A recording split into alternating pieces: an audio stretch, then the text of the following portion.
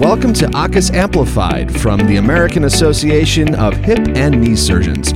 We're advancing hip and knee patient care through education, advocacy, and research.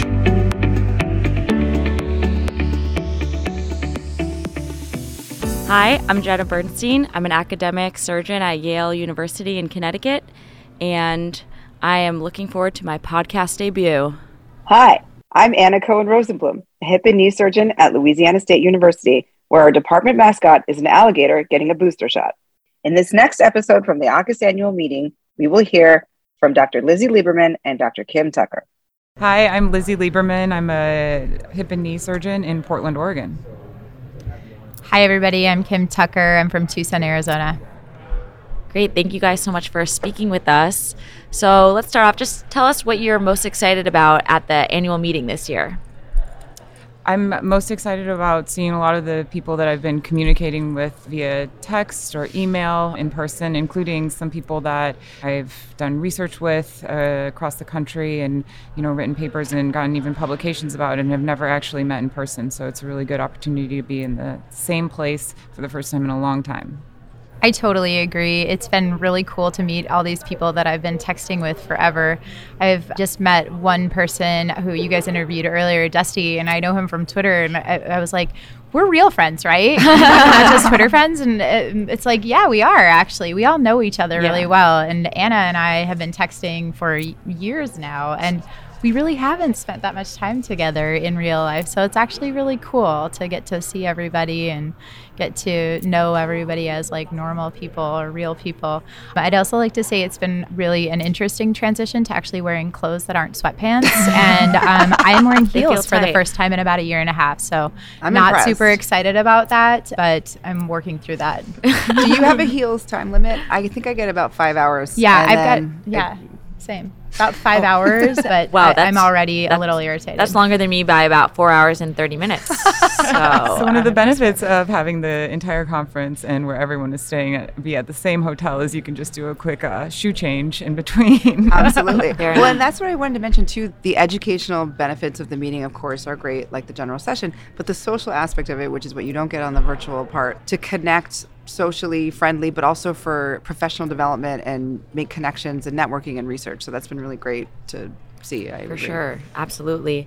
So Kim, we just wanted to talk a little bit about the video that came out last year, a couple of years ago, talking about different statements that women had experienced within arthroplasty and orthopedics. Would you talk about the inspiration for that and how that came about, making that video? Sure. That was actually a video that was originally thought of by the person who was doing our education at ACUS, Denise, and she had watched a video that priests had actually made, like women priests, and had the idea that, oh my gosh, we should consider doing this in orthopedics, and actually put a message out on the Orthopedic Women of Orthopedics Facebook group, and overnight had like 400 responses, hundreds of responses. Like it took less than 24 hours to have a full set of answers to this question. And I think the fact that everybody did it so quickly just told me like how much this resonated with people and how much sat on the surface for them. Yeah, exactly. We're all just kind of sitting there with this stuff all the time and not really have an outlet for it. So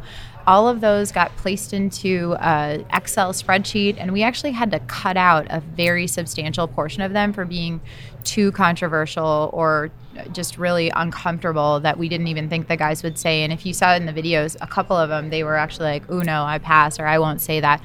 And one thing I want to comment about that this will go aside, sorry, Laird, but the guys are uncomfortable saying those things. And I've noticed this year, I heard about people not wanting to say those things.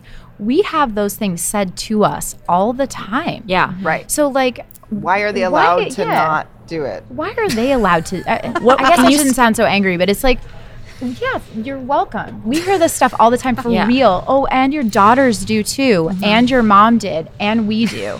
So it's just one of those things that they're like, oh, well, I don't really feel comfortable with that.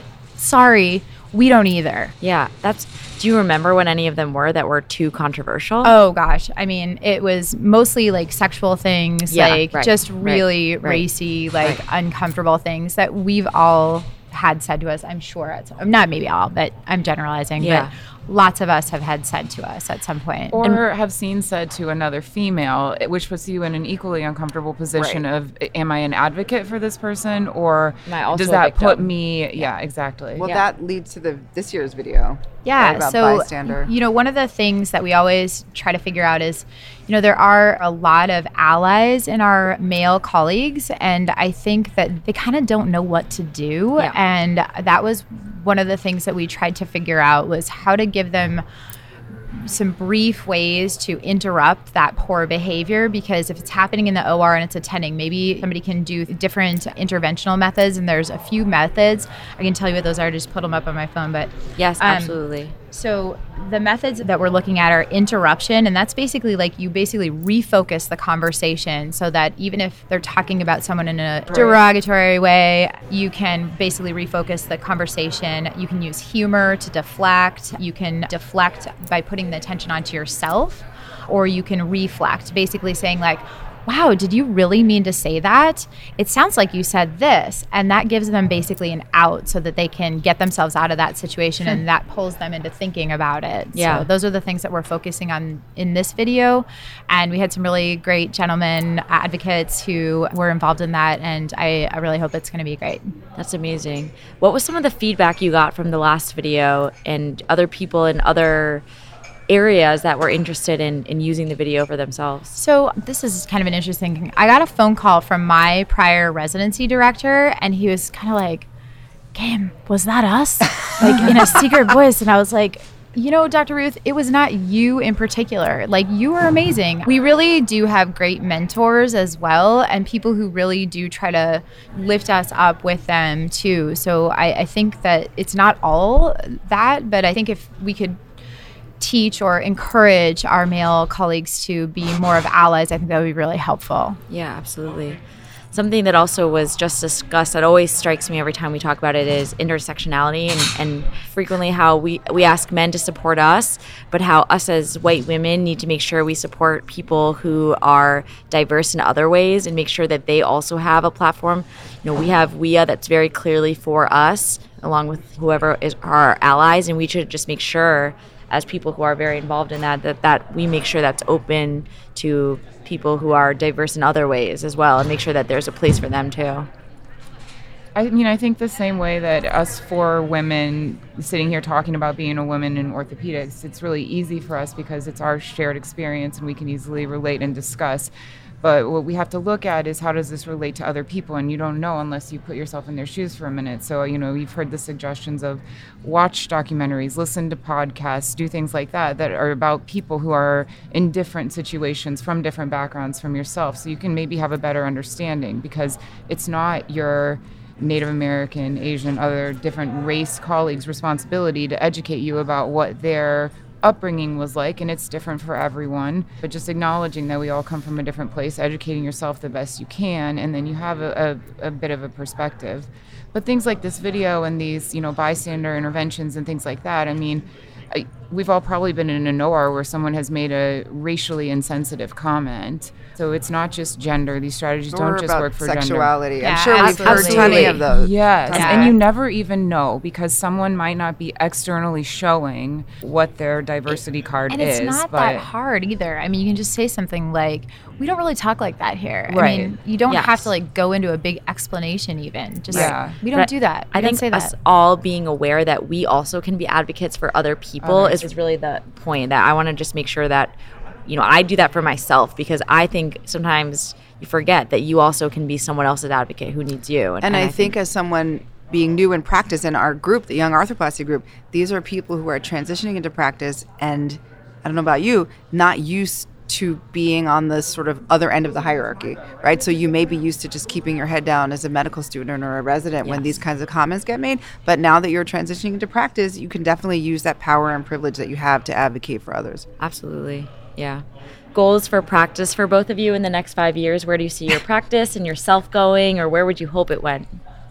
So I'm in my first, this is my second year now. in practice now. Yeah. So just continuing to, hopefully provide quality care for patients. We are all in this position of trying to pass boards and all of that. So, but I'm in actually a unique practice where I'm at a satellite hospital partnered with an academic center. So we have the opportunity to provide high-level quality care for patients who otherwise might not have access to that kind of tertiary referral type hospital setting. So just trying to build a program that allows us to do that really well. So we interviewed Ryan Kagan, who actually my partner. talked you up. He said how great a job you were doing building everything up by yourself. So. Oh boy, she said.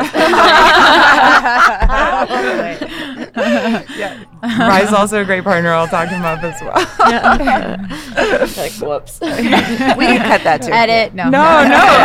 Honestly, all good things. He did, though. It's cool because you have two young surgeons out in the community on our own trying to provide care for patients who are scared to, we live in Portland, so the city's divided by a river, and they're scared to cross the river or go up the hill where our big academic hospital is literally up on a hill, and it's hard to get to, and patients don't want to go there. So we're in a really cool situation where we can do that. So it's a great opportunity for us. Kim, you're obviously in a different place in your practice. I am. So I'm at year 13. So I've been doing this for a while, and I'm actually to the point where I'm just trying to find things that I'm interested in pursuing my practice is pretty well established. I do the surgeries that I want to do.